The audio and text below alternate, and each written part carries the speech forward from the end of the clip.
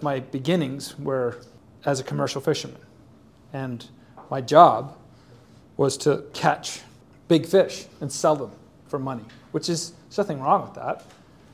But what I realized was that because I had grown up as a really little kid, free to like run through the woods and get lost and get scraped up and, just play and explore nature.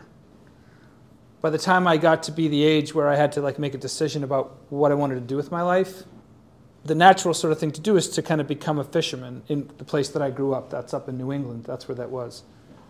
And I didn't know this until recently, like what this was about. But what it was about was the fact that I had this long relationship with these creatures of the world, nature, crabs, fish, frogs, even like the seaweed and the water and the mud of the bay.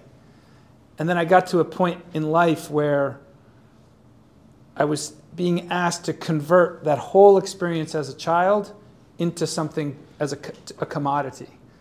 A commodity is something that is just done for money. Not that there's anything wrong with money, but the idea was to convert this thing that I thought was magical. Like I lived in an enchanted world as a child. And then suddenly there was this moment where it was crystal clear that when I caught that tuna, 800 pounds, that's bigger than this table. It was this gigantic animal. And like when I watched it die, it was kind of like it was saying, all right, you caught me. You caught me because the habitats that you grew up in taught you how to catch me.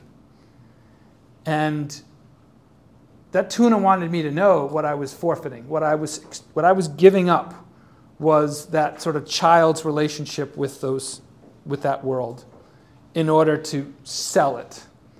And all my buddies on the boat were like patting me on the back. Everybody was excited because we were going to get all this money for this fish.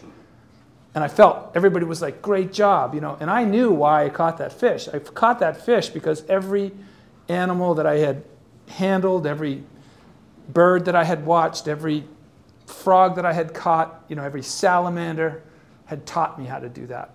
And and that tuna wanted me to know, at least this is the way I interpret it, that I was putting all of that behind me so that I could be an adult and convert that relationship that I had with nature into money. That's nothing wrong with that, but I'm just saying that was like a moment of like having to come to face that reality, that it was putting behind me that child's understanding and experience of the world in order to like make money. And the opportunity that was in that moment was that I could make a decision that I didn't necessarily want to do that. And that's when I decided to really get serious about school and go back to school. And that's why I decided to study marine biology and oceanography, and that's how I got into science. Anyway, so I didn't mean to go on too long about that, but I'm not sure if I communicated that in the film itself, but it was something that I now understand, was that was the price of that lesson, was that tuna. And I wanted to make sure I did that justice, that tuna justice. Do you have a question? So, are you trying to convey that there's beauty to looking at the world through a childhood? Yeah, yes. And that you don't have to forfeit it just to be an adult. You keep that alive. You can keep that, call it passion, call it sense of curiosity, sense of enchantment is the best word, I think. I'm a scientist, okay? So I'm trained in the sciences. So nothing I'm going to say tonight betrays the sciences. Nothing that I'm going to say is outside of the scientific worldview, but it might sound like it. It might actually start to sound like I have a spiritual connection to nature, and I do, but I'm still a scientist. But I'm in love with it. I'm in love with nature. And I do feel like there's a kind of magic. Not a supernatural magic, but a natural magic in nature. So yeah, that's, to answer your question, yes. That's what I was trying to say. But I think you can retain that throughout your whole life. And if you do, you live a wicked full life, if you can retain that. Wicked full. You can tell you're from New England when you say wicked full. Yeah, that's a Massachusetts word.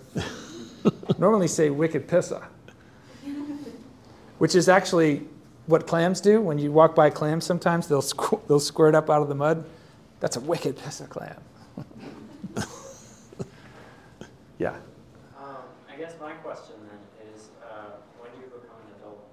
Because if you can keep the mindset forever, then is being an adult just a title, or are you entering a new mindset that also encapsulates the... Great question.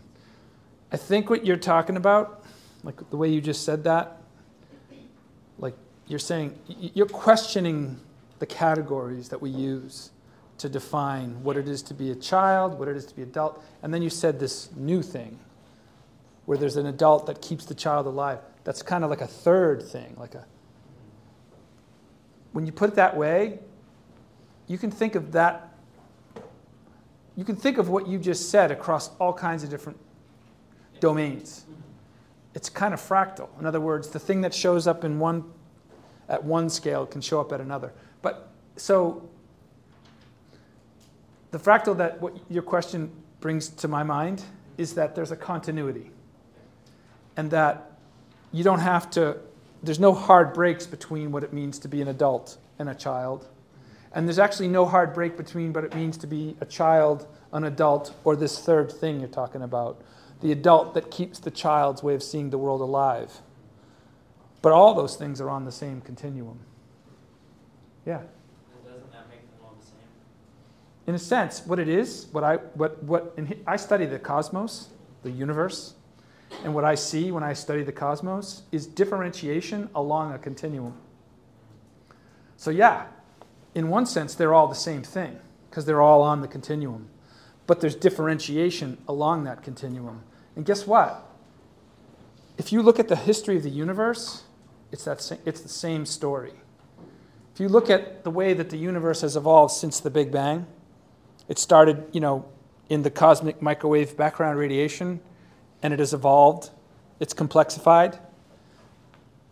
It's differentiation along a continuum. Just like a human lifespan is differentiation along a continuum. This is an idea that I call continuity, or it's called continuity. Does anyone know what continuity means? It's kind of a big word, but it just means this. It means that everything is continuous, that there's no real hard breaks between anything. So in some sense, yeah, it is all one. Differentiation along a continuum. So if it's getting this might be getting too philosophical, but that's okay. It's too philosophical? No. Did you have a question? Did you want to ask? No, I was just gonna I was just gonna help define what continuity means. What do you think? I mean, I've taken AP World and stuff like that, and continuity is kind of same over a period of time. You've taken what? AP World. What's that? It's like an AP class. Like world history? Yeah. Ah. Well, let me ask you a question. In AP World History, did the continuity of world history extend into geologic history? Geologic history. I mean, sometimes. I can't remember. We looked at a lot of documents, and I mean, How about maybe there's something. How about the fossil record? That's what I'm asking. Yeah. It's we talked about 1200 AD and onward. Yeah. Okay. It's not. It's only. I mean, they talk. It's mostly human. Okay, but do you see how then it kind of lacks continuity? Because it could. Because where does human history start? Tell me, where does human history start in AP history? I mean, human history. I mean, the first thing I think of is the Lucy found in Yeah. Okay, so that's 3.8 million years ago. Does AP history go back that far? No. So it doesn't really have continuity with, The rest of this. human history. Human history. Well, why doesn't human history start even before that? Say in the history of primates 7 million years ago. Or say where our lineage split from the chimps 8 million years ago. I'm just asking a hypothetical question here. Like, doesn't it start there? Or can it even start further back when, like, the dinosaurs went extinct 65 million years ago? Because that opened up a whole niche for those little mammals to get a foothold to start. That's really where it started, right? No, actually, but wait a minute. This is the thing. This is the thing that happens when you start really looking at history. If you really want to know why things happened, you have to understand the context in which they started. And then you end up back at the Big Bang. I mean, that's what cosmology is. It's the study of the whole story in a way that's continuous. Physical history, geologic history, human history. It's differentiation along a continuum. This is the kind of thinking that my field, which is sometimes it's called big history, sometimes it's called cosmic evolution, deep history. This is what you have to kind of grapple with, is that kind of continuity. Did you have another question? I just have some clarity here in that, like, if you look at things like that, then isn't there infinite answers? Like, because if there's only one, then there's all of them, right?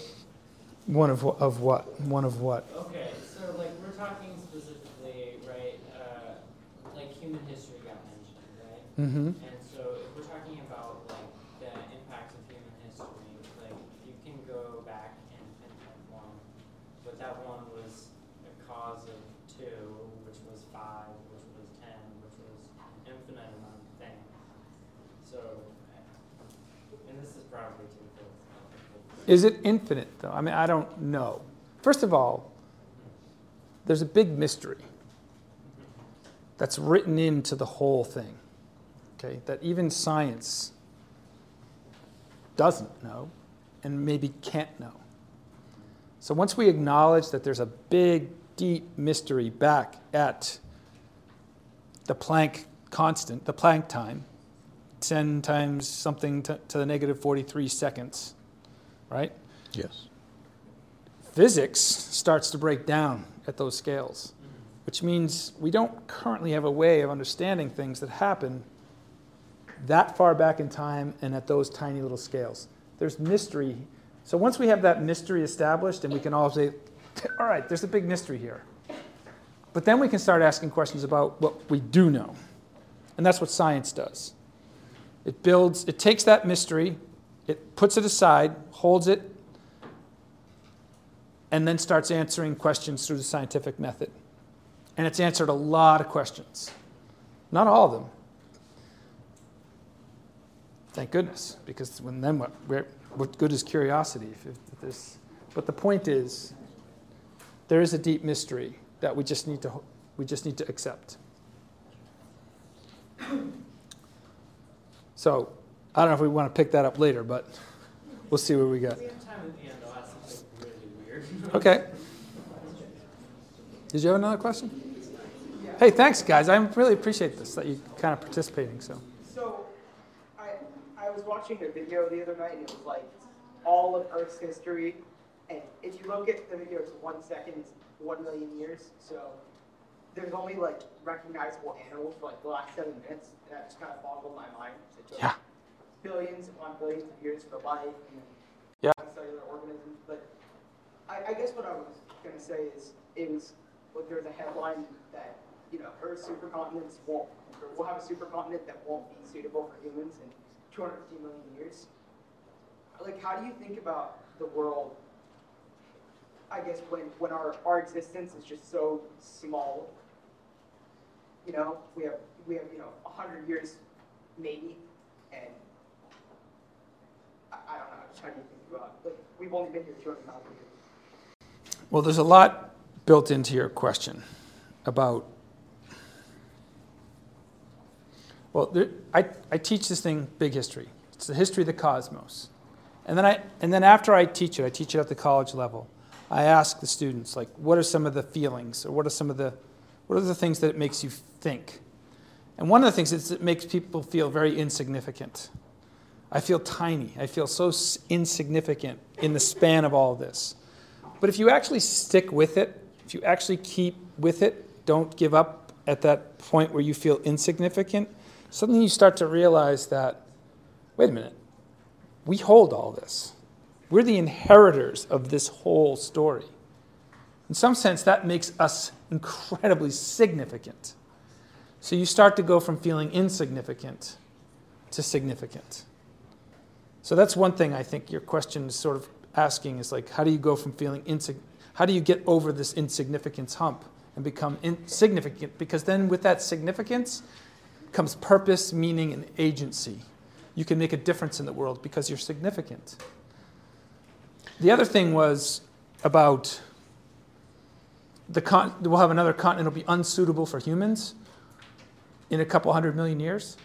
Well, what are humans going to be that you're judging the suitability for humans based on what we are today. Who are we going to be in 100 million years is the question. Maybe we won't need a suitable continent that we need today. This is a question of our imagination. Can we imagine can we imagine what we will be? Maybe we won't even need to inhabit space like we do right now in 100 million years. But I'll tell you this, we won't get there if we don't learn how to get along, if we don't learn how to take care of each other, if we don't learn how to take better care of the planet. And so I think inherent in your question also is a call to come up with better ways of governing ourselves and cherishing our situation and our planet. Rich, your tuna story video, when you saw the tuna or watched the tuna die, this was a transformative moment in your life. Yeah. It transformed you from a money-hungry fisherman I wouldn't say that, to a person who was interested in learning about the world and science. And you mentioned something before we started this, something called kairos, which I think is some other kind of transformation. You want to maybe tell them a little bit about that? Sure.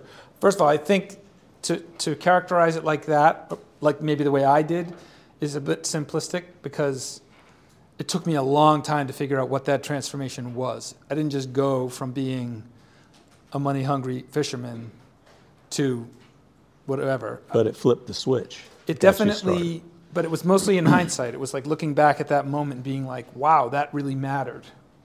And then it took me 30 years to figure out what the heck just happened, you know? So, but what you mentioned, what John mentioned was this word called the kairos.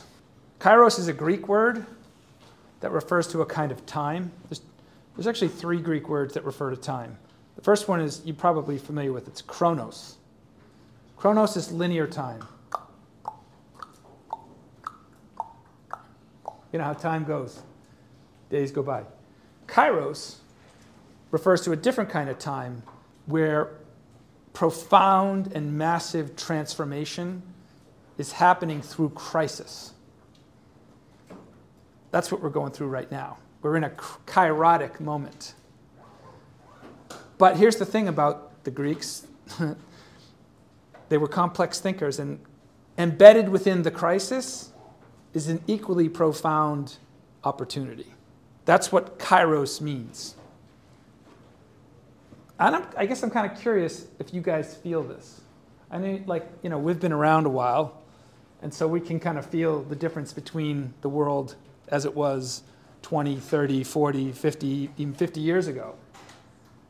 And we can feel that there's a major change happening in our society, in our climate, in our world order. Can you guys feel that? Because this is like the world you're inheriting. You're inheriting the kairos. And I'm curious what you're going to do with it. And I'm hoping that like you can take all the wisdom of that humans have been able to gain from the world through science and scholarship and the human endeavor for knowledge, and put it to use in a really third way. Not the way we've done it in the past, not the way we're doing it now, but a way that's like categorically different. That's like on your shoulders. And I'm hoping that this story that I'm telling you about, I see your hand, I'll ask you in a second, but I'm hoping that this story that I'm telling you about how the earth kind of speaks to us if we're willing to listen, how it shares its intelligence, its knowledge, how it shows us its complexity, how it shows us how it's resilient, and how we might be able to adopt that resilience in our own ways, because we've lost it. Just like my little kid I was being asked to forfeit the little kid. Humanity's being asked to forfeit its knowledge, the knowledge that this earth has imprinted on us through our entire evolutionary history. Like, you're being asked to remember that now, because we're going to need it. And if we don't get that right, you can forget about 100 million years from now. We can just, we're not going to be around, really. So, the Kairos is this moment that we're all living into. It's incredibly transformative, but there's also a profound opportunity to change the way we do things. And it's fallen right into your capacity to do something about it right now. And I think, this talk is billed as like a dual. It's the sciences and the humanities. Because my work cuts across the sciences and the humanities. I work with a lot of artists. We do a lot of creative, cultural change work that's informed by science. I think that's what it's going to take. It's going to take you're all going to need to be savvy across that artificial divide between the sciences and the humanities. It's an artificial divide. The sciences and the humanities are one of those differentiations along a continuum. But we cast them as they're categorically different, and they're not. To be a really good humanities scholar, you got to be a good critical thinker. You've really got to have knowledge about the way the world works, including nature.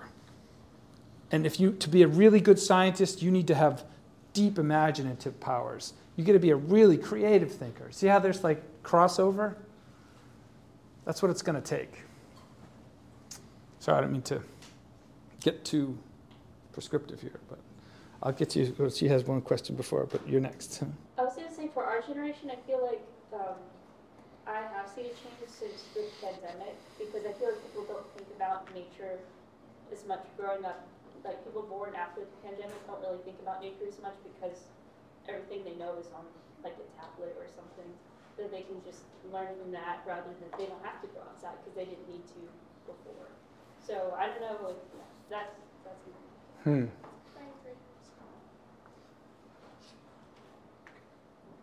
When you say people born after the pandemic, they would be 3 years old. Yeah, tablet kids. She's talking about tablet kids.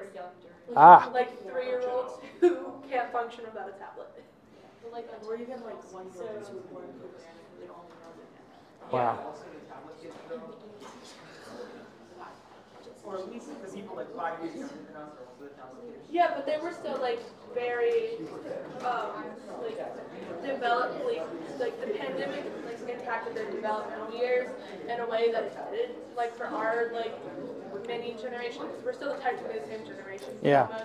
But like for Gen Alpha, like the 5 and 6-year-olds, Yeah. it impacted them in ways that they're going to remember. Yeah. And everything, and in such developmental ways, and that it changed it. All right. Well, let me say this. Like what you saw on that film, right? That's me. I went around the world several times. I sailed across oceans. I've been top of Kilimanjaro 11 times. Been South America, everywhere. It doesn't require that to get what I'm talking about. As I was coming in today, there's this little cycad garden out here. These ancient 300 million year old plants There's a garden of them out there. That's the kind of thing that can also like reconnect you with nature. You don't have to cross an ocean or climb a mountain, or of course these things are good if you're up for it, but I'm just saying, like, tablets are all right. They're not the enemy, you know. They can open up access and give us access to and inspire us to have a relationship with nature in your backyard, you know, or just on your drive home when you're going over the bay. Look out there, see what's out there, you know. Look away from these things and just like set up a hammock in your yard, and a bird will come. That's good too. Like that's a way to have a relationship with nature as well. It doesn't require a huge world-crossing adventure. So there's still hope, even though we are tablet kids. Yeah. I was just saying, like, I wish there were people who cared about nature the way that you do more often. Yeah, I hear that too. Let me say another thing. When I started this work, right, I thought if I could reach 10% of people and get them to fall in love with nature like I am, then that'd be good. I've had to like downgrade my expectations. And then I was at like 1%. And now I'm actually like at 0.1%. It doesn't take everybody to feel this way. It does take key people, like people who have the sensitivity and the call. If you feel called to this, that's really important. And then you can inspire other people. But we don't all have to live like this. But we have to be able to show people that it's possible and get people to care. So anyway, I don't think but we do need to remember that this is within all of us, by the way. If you look at the history of humanity, what you realize is that human beings, every human being alive today, doesn't matter what your skin color is, what your ethnicity is, what continent you're from, what country you're from, it doesn't matter. Every human being alive today has inherited an evolutionary story through every habitat on this planet. And it's in us all. Our bodies, even our minds, hold the intelligence of every habitat on this planet within us. And so we all have this, even if we don't go around doing what I'm doing. So, one sec. Yeah? I don't know if I just didn't catch this one earlier, but my question is what is the purpose? What do we benefit from reconnecting with nature? We don't go extinct. First of all. Second of all, it's the most fulfilling, joyful, beautiful, gratitude-filled sense of interconnection and wisdom on the planet. We have everything to gain from it. Reconnecting to who we are. We heal the injury of the disconnect that we're all now currently suffering. I hold the belief that most of the world's problems today are caused because we feel separated from our origin story, which separates us from each other. It's because of that, I think, that injury, whether we acknowledge it or not, that causes us, or let's say, encourages us to mistreat each other. And I think that's the root of a lot of the problems. So to answer your question, we have a lot to gain by reconnecting to nature. I think it will help us heal. Not just the planet, but ourselves. And then we'll have the wisdom to govern ourselves better, to not get into ridiculous ideological wars, or to extract and exploit each other in ways that harm each other. This is what I think this is seriously what I think we have to gain from reconnecting to nature. It'll bring back our sanity as a species. I know these are strong words, but I think there's some truth to them. Yeah. Did the tuna transform you into a vegan? Good question. Did the tuna transform me into a vegan? No. But what it did do is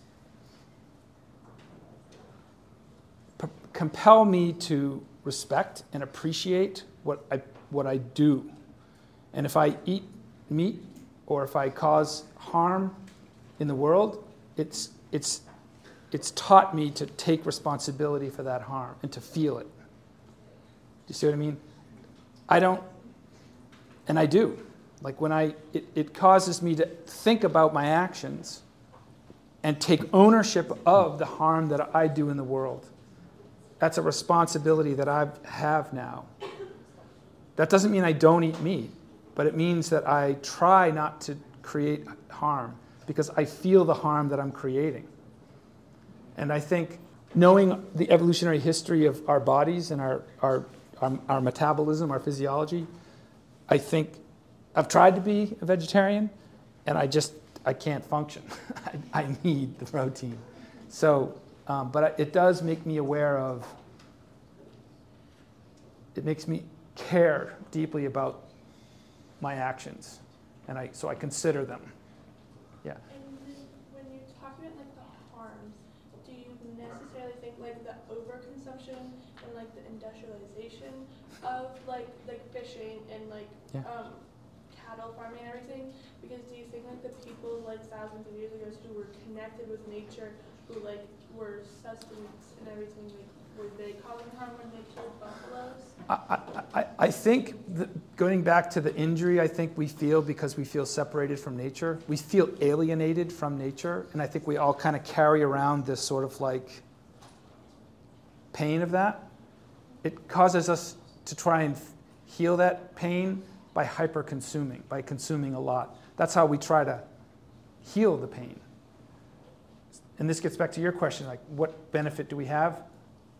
We'll stop hyper-consuming. We'll stop consuming the world like the way we do. So I don't want to get too political, but so that I hope that answers your question. One sec, she has a question. Yeah. When you were talking about how we have this connection to the entire history of Earth, and you said we feel it in our minds, you put minds in air quotes. Yeah. And I was wondering why. Because I'm a scientist and I'm trained that this is like this. I'm trained to be uncomfortable around this conversation. That because science can't get a handle on the mind, we really shouldn't talk about it. And if we are going to talk about it, we should do this, because then that makes us less of a target amongst our peers.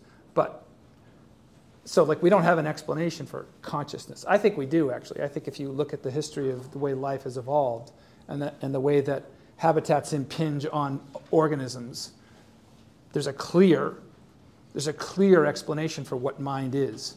So I actually believe that we have a pretty rigorous reductionist explanation of mind. However, I do that because I'm trained as a scientist, and I have to operate in a political world. Does that make any sense? Okay. Did you ever? Oh wait, I'm sorry. Once I told her I did. Well, no, I was just going to say, you mentioned a little bit ago that art informs science and that you work with it, like in Yeah. the field. But I wasn't sure if you were talking more in the humanities and science sense. But what did you mean by that? About which one? Which part? How art kind of informs science and that you work with it. Well, I guess I was just talking about how to be a really effective and competent leader, whatever you choose, whatever path you choose to go down, you're going to need to be competent across the domains, across transdisciplinary, across disciplines. So it's real leadership, starting now, is going to require that you're not just a technician, but also a visionary. And that requires being comfortable, being creative and imaginative and analytical. It's a hard role to fill, because all of the incentives are going to try and funnel you into one or the other thing. The real hard thing to do is to be a generalist and be able to operate across. It's a hard thing to do, but that's, I think, what the future is going to require of our leaders. Yeah, sorry. With your views on nature and philosophy, do you consider yourself a transcendentalist? Not in the classic sense. I mean, I love those guys. I love the transcendentalists. Like they were like, I love reading their stuff. But I think they didn't really have the kind of scientific knowledge that we do today. So not in the classic sense, but yeah, maybe in some ways. Other ways I do, yeah. Transcendental naturalist. That nature. Look, you can see it. If you really do study nature, you see imagination come into being. And we're all participating in it now. It's a natural phenomenon. So, in that sense, yes. I think we have a question over here. Oh, sorry. Anybody over there get ignored? Sorry. I didn't have a question. No? I might, but not right now. Okay, speak up when you want. This is great. It's a great conversation. I appreciate it. I wonder if you could perhaps briefly tell them what, as future leaders, they can do to navigate this difficulty that is upon us. Has anyone heard the term hemispheric brain theory? There's two versions of this. There's like the folk psychology version, which like let's just get that out of the way and say there's right brain people and there's left brain people. That's not what I'm talking about. That's just like a simplistic thing. But there are two hemispheres to our brain, right? We have two hemispheres, a right and a left. And there's a lot of science right now, a lot of cognitive science that's revealing how there's a differentiation in the functionality of the two hemispheres. The right hemisphere tends to see the context of things. It sees the big picture. It sees the relationality of things. Whereas the left hemisphere tends to look at the details, tries to analyze the bits in isolation from each other. Okay?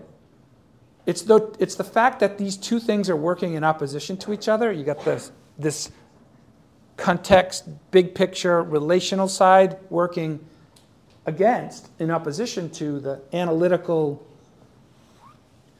control side. That's actually what gives human beings this superpower of our cognitive capacities, that oppositional nature. So what can we do? What can you do? Be aware of this. Be aware that what's happening in our culture now is that the left brain side has hijacked the right brain side. And so that the people who sort of tend toward the context and the relationality of things don't get the same power as the people on the left. The technicians have won out and now have sort of taken the power from the other side.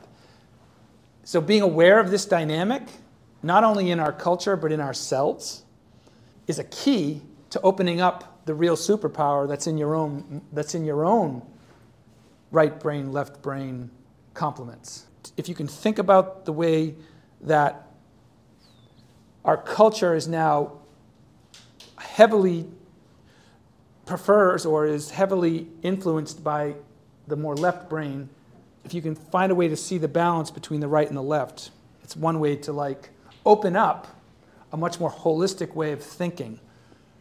That will set you up to be a more holistic, creative leader in the future. I think that you actually have a project that you did with an artist. Yes. That is connected to this. Am I right? Yes. So perhaps you would like to show them. Sure, I could show that. So I mentioned that I work with some artists, and so I thought I would just show you real quick So if you go to my website, Oika, you'll see this page. It's called Extending Ecology. This is at the Museum of the White Mountains in New Hampshire right now. It's a 3-year project. My collaborator is an artist, a visual artist named Rita Leduc. And basically, I'm cast as the scientist. She's cast as the artist. And we have a third collaborator, the forest, up in the mountains. And we work together. We spend a lot of time up there in the mountains, in the forest, just being with the trees and all that. And now we were invited into this museum gallery up in New Hampshire, and I'll just play some of this video here. I think it should work. So here it is. You can kind of just see our work, some of the photos. A lot of my writing, so it's like I'm a scientist, but I'm doing a lot of like creative writing around it. This is the kind of thing that, you know, a kind of collaboration. I'll just kind of zip through it here so you can kind of see the different parts of the installation. So that's my collaborator, Rita. And so she's a painter. She paints things. She also makes different things. This is an experimental forest back in the 80s. This was the place. You've heard of acid rain? Well, this was the place up in New Hampshire where they kind of discovered what acid rain was, and they were instrumental in getting the laws changed to mitigate acid rain. But now they've invited us in as a scientist-artist team, and now we have this exhibition, and the idea is to change culture. So we go in as an artist and a scientist. We spend time in nature. We let nature speak to us in a way, not like English, but like we spend time with it. She creates the art. I write the words. It goes into this gallery, and the idea is to bring the intelligence of the forest into the gallery so that the gallery can help nature create the culture. We're trying to create a culture that's aligned with nature by bringing the intelligence of nature into culture through the art. Does that make sense? That's what Oika is about. So here's some of her work. And these are also some of her, these are things that she makes, and then they spend time out in the forest. Kind of like when you steep tea in a tea bag, and it's like these things spend time out in the forest, just immersed in the ambiance of the forest. But it's just kind of cool that they've given us this opportunity to like create. And then there's a lot of science here too. Like the whole story of the cosmos shows up in this exhibition. We went there in the wintertime, got the whole sort of intelligence of the place during the winter. This is some more of the art that she's created. I tell stories about this place like the Gorge, which is this really inaccessible valley that's really hard to get to. And I talk about how the light collects in there, and it's really beautiful. And I talk about a lot about the geology of the area. Anyway, so you get the idea here. And these are some of the panels, some of the stories. Here I talk about hemispheric brain theory. Yeah. She creates these GIFs, which are little NFTs that are connected to biomarkers in the forest. I create these little films about different artworks. I interpret her works. We do, and here's some of I do a lot of history of the universe stuff. So, for example, there's this whole series on, I'll just skip ahead here, where I talk about the intelligence of the universe, tell the whole story of the universe. Again, this is that continuum. See how this starts at the beginning of the universe in the mystery? It's called Primordia. Then Celestia, which is the formation of stars, galaxies, and then planets like our own, the Earth and Earth area. And then Animalia, how life emerged and how animals began, and then how humans emerged, and then how humans create culture. It's one big, long narrative, a story of continuity of nature, showing up in this gallery up in the mountains. Anyway, and we do discussions on YouTube. I have a YouTube channel where I handle a lot of animals in the woods and teach people how to like interact. And we have performance artists come and do things. We have workshops with college students. So this is the collaboration that I do with artists. Yeah. I have to preface this question with a couple things. First of all, I love nature. I love spending time in nature and gardening and planting and everything. Okay. Second, I think you're going to hate this question. Okay. Earlier, way back, you talked about kairos, right? Okay. And how there's time for growth and expansion and how there can be a massive awakening, right, of ideas and growth. Would Earth's kairos be the death of humans? And thus, would our kairos be our own death if we are trying to save the Earth?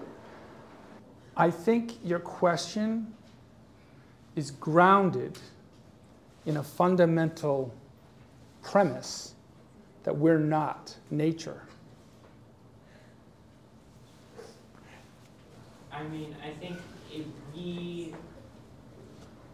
it's all about quantifying, right? And like, if we are a subsect of nature that is harming the rest of nature, wouldn't our existence not only boost the rest of it, but also create more growth? And then, I mean, I guess it's, do you want to keep what you have now, or cut the flowers and let them grow more? Yeah, there's nothing to hate about what you're saying. There's nothing to hate.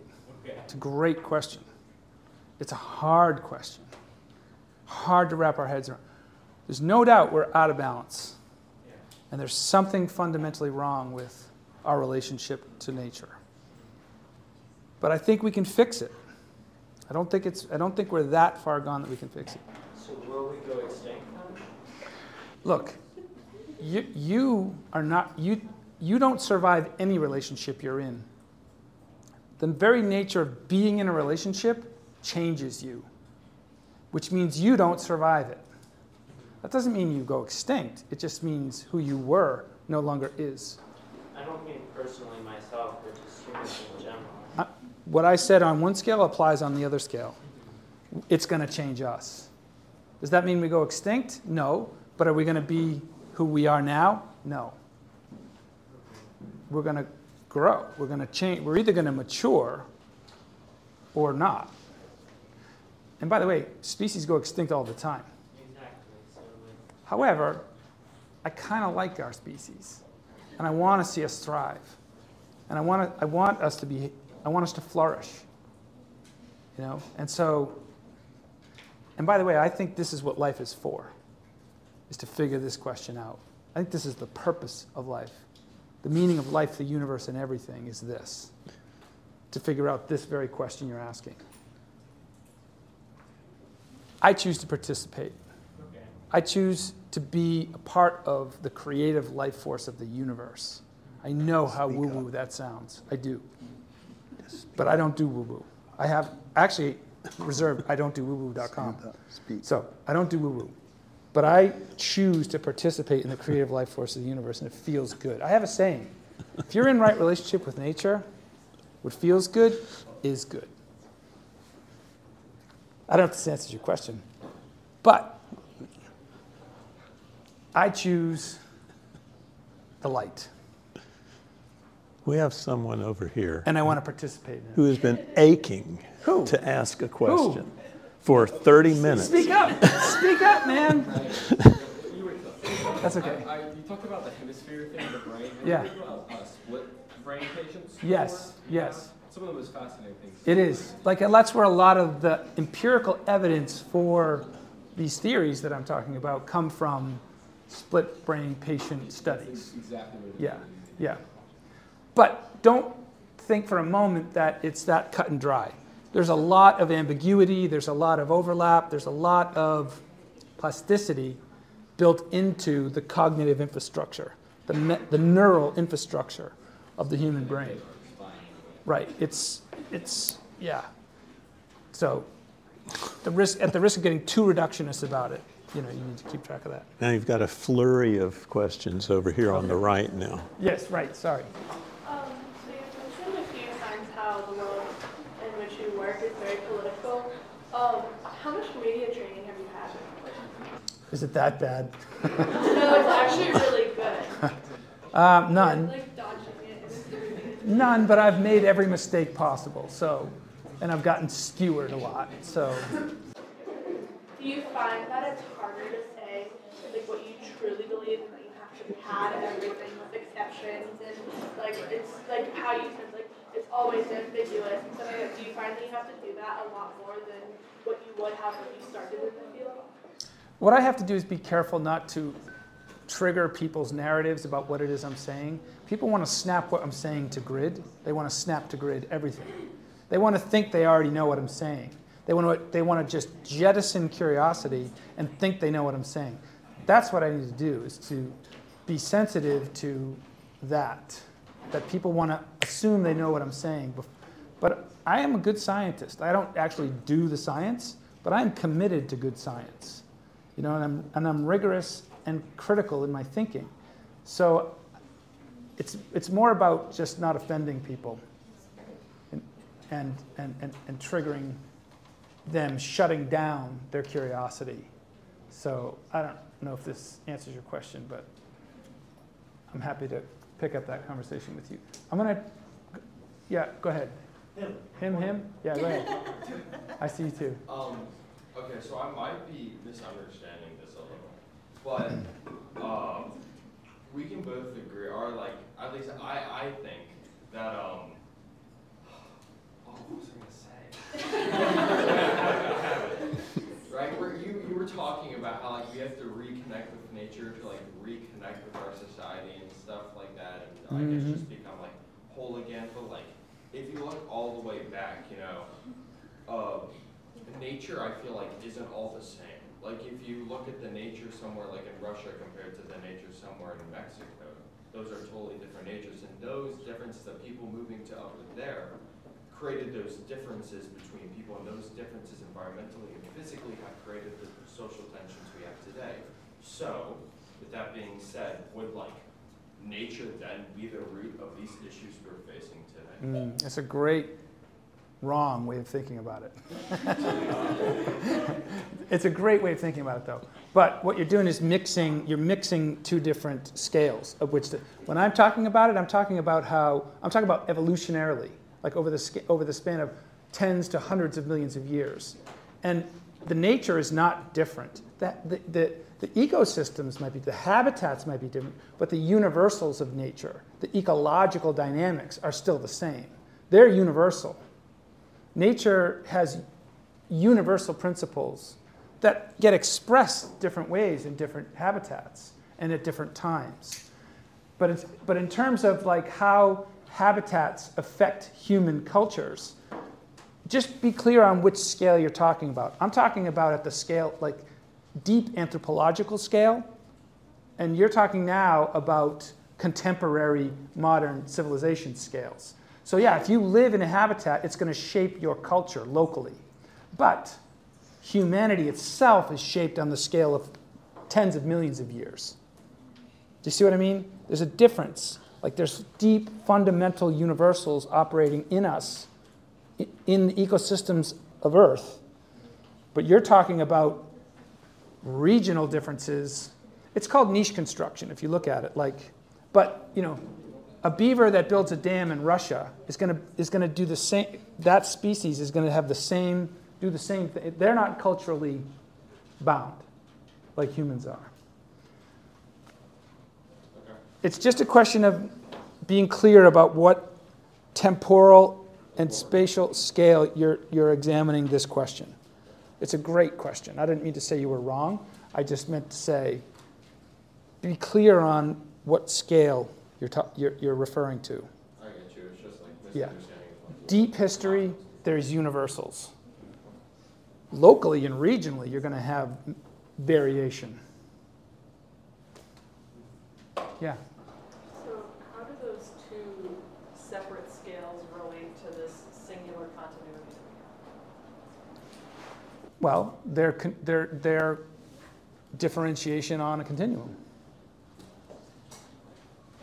Let me just show you real quick. So think about, here's the Big Bang, right? 13.8 billion years ago. The light and the energy and of the Big Bang cooled 380,000 years ago. You have this thing called the cosmic microwave background radiation, where the tiny fluctuations of that energy slowly evolve into the first stars, okay? A couple 100 million years. Those evolve into the first galaxies. You know, they come together in these formations. Give this, how many? 10 billion years to evolve. And you get a certain solar system forming, a star. And around that star are a series of planets called the solar system. Earth's here, okay? On this Earth, you have continents that drift around and bang into each other, and life happens, it emerges, and then you get human beings emerge. Human beings have ideas, right? That's an idea. And they create civilizations and culture and art, right? So they do art. Do you see the continuity here? It starts here in the mystery of the Big Bang, before the Big Bang, right? And then this energy evolves, organizes itself into this thing called the cosmic microwave background radiation, organizes itself into stars. Stars become galaxies, solar systems, planets, continents, people, ideas, civilization, today, right here. There's a continuity here. There's a continuous line. It's not this happened, then this happened, and they're all discontinuous with each other. It's the same story, right? Like, it's just that these ideas that we have are just complex manifestations of the same organizing principles. These are the universals. So there's things happening at this scale of human development that are imprinted on the human body. But then there are things that are happening at this scale, inside these buildings, that are much smaller temporal scale, that affect that inside this building right now, that affect things. The point is, it's one big continuum. That this conversation that we're having, the ideas that we're sharing, are part of this story. That's a pretty big idea. And when you feel that reality, it changes the world. You live in a different world if you feel that reality. Have you heard about Universe 25? No. Okay. Can you tell me quickly about it? Yeah, they took a bunch of rats and they gave them unlimited food, water, everything, except for they were just in a room. And at first... Did you say brats or rats? Sorry? Brats or rats? Rats. Okay. And at first, the population thrived, but then they quickly died off because there's no hardship. They just have the food, they have no incentive to reproduce, and they die. Okay. So a lot of people apply that to humans and say we're... Yeah, but we're not rats. Yeah, I know. We're human beings, and we have ideas, and we can share stories about other things. Do you see what I mean? We can create other imaginative scenarios where that doesn't happen. That sets us apart from rats. Do you think that the fact that, at least in Western civilization, we have everything, or most of us have everything we need readily available, do you think that is a downfall? I'm not a utopianist. I don't think what I'm saying here is going to solve every problem. I don't think that's the point. But I think we can do better. I think we can treat each other better than we do now. I think the world can be better. That's not to say that there won't be suffering and mistreatment and thievery and competition and all that. I'm just saying we can do better by reconnecting with our shared origin and our shared fate. I mean, come on. Sorry. Have a question? I have two kind of quick questions. You refer to culture a lot. Are you able to define that? Culture? I guess, generally speaking, I'm referring to the culture that we find ourselves in right now. Our Western, this culture that we all kind of share right now, outside. Go to Jacksonville if you want to see it, you know, like turn on a TV or whatever, you want to see what I'm talking about, that's what I'm talking about. But I also mean it like the culture that we might create if we share a different narrative, and if the narrative's grounded in nature. That doesn't mean we start acting like rats. It just means if we know our origin story. Yeah, and you also said that that the art influences that culture, and I'm really interested in art because like I'm an artist. So like, what are you trying to encapsulate in the words that you produce with your pen? My thing about art is that I think this job that I'm trying to do requires the help of art. Because art is how we communicate hard things. It's how we communicate creative, imaginative possibilities for the future. And I don't think science is really up for that. Science has a job to do. Interrogate nature, figure out what it is, and do the best, most rigorous thing you can. But it's going to require artists to help us create a culture that can make meaning of that scientific knowledge. Does this answer your question at all? So that's why I'm like really, I want to empower artists, scientifically informed artists who have a commitment to science, a scientific worldview, to help us create a culture that's more aligned with nature. Anybody else before I get back to you? Because Way in the back. Khalili. Okay, I'll preface with what my dad there said about but my questions are way different. Like I love nature. I shark fish all the time. I tag sharks for NOAA for like research and stuff. cool. And I get what you're saying about like watching the live stream from the tuna. But at some point, like realistically thinking, like as a commercial fisherman, I mean that's 800-pound tuna fully dressed, but depending on the quality, 80 grand, 100 grand. Well, back when I did it, it was less, but yeah, go ahead. I mean, after paying, gas, boat, food, Yeah. 20 grand paycheck. Yeah. At some point, like realistically, do you say to yourself, like, I mean, you put food on the table for thousands of people with fish that size, and you make yourself a living. Like, at what point does like, I get connecting with nature. I love sharks. Sharks, I think they're very misunderstood. One of the coolest creatures on this planet, living 400 million years. But at some point, the 20 grand paycheck is 20 grand paycheck. Look, I don't have a problem with making. I don't have a problem making a living from it. It's the relationality that's lost. Watch Wicked Tuna. Have you seen it? Okay, but look at what they do. But look at what they do. They turn it into money. They don't care about the tuna. They care about the money that they think. I'm just saying that there's a more balanced way of appreciating what one's doing in the world than simply through an accounting of how much money it makes. And to feel what you're doing when you participate in that. I'm not saying we shouldn't do that. I still do participate in that. But I do it and I feel the whole of I don't do it blind. And I know, look, I was a commercial fisherman. I know it's about money, man. It's about money, money, money, money, money. Not that there's anything wrong with that, but I don't think that that's a long-term sustainable thing. You got to feel what you're doing and then do it. But then you got to really feel it. And if you're not feeling it, you're not going to be able to take care of it. It's kind of an indigenous thing, you know. Indigenous people lived and they hunted but they also felt a deep sense of communion with the thing that was giving them life. I'm trying to restore that.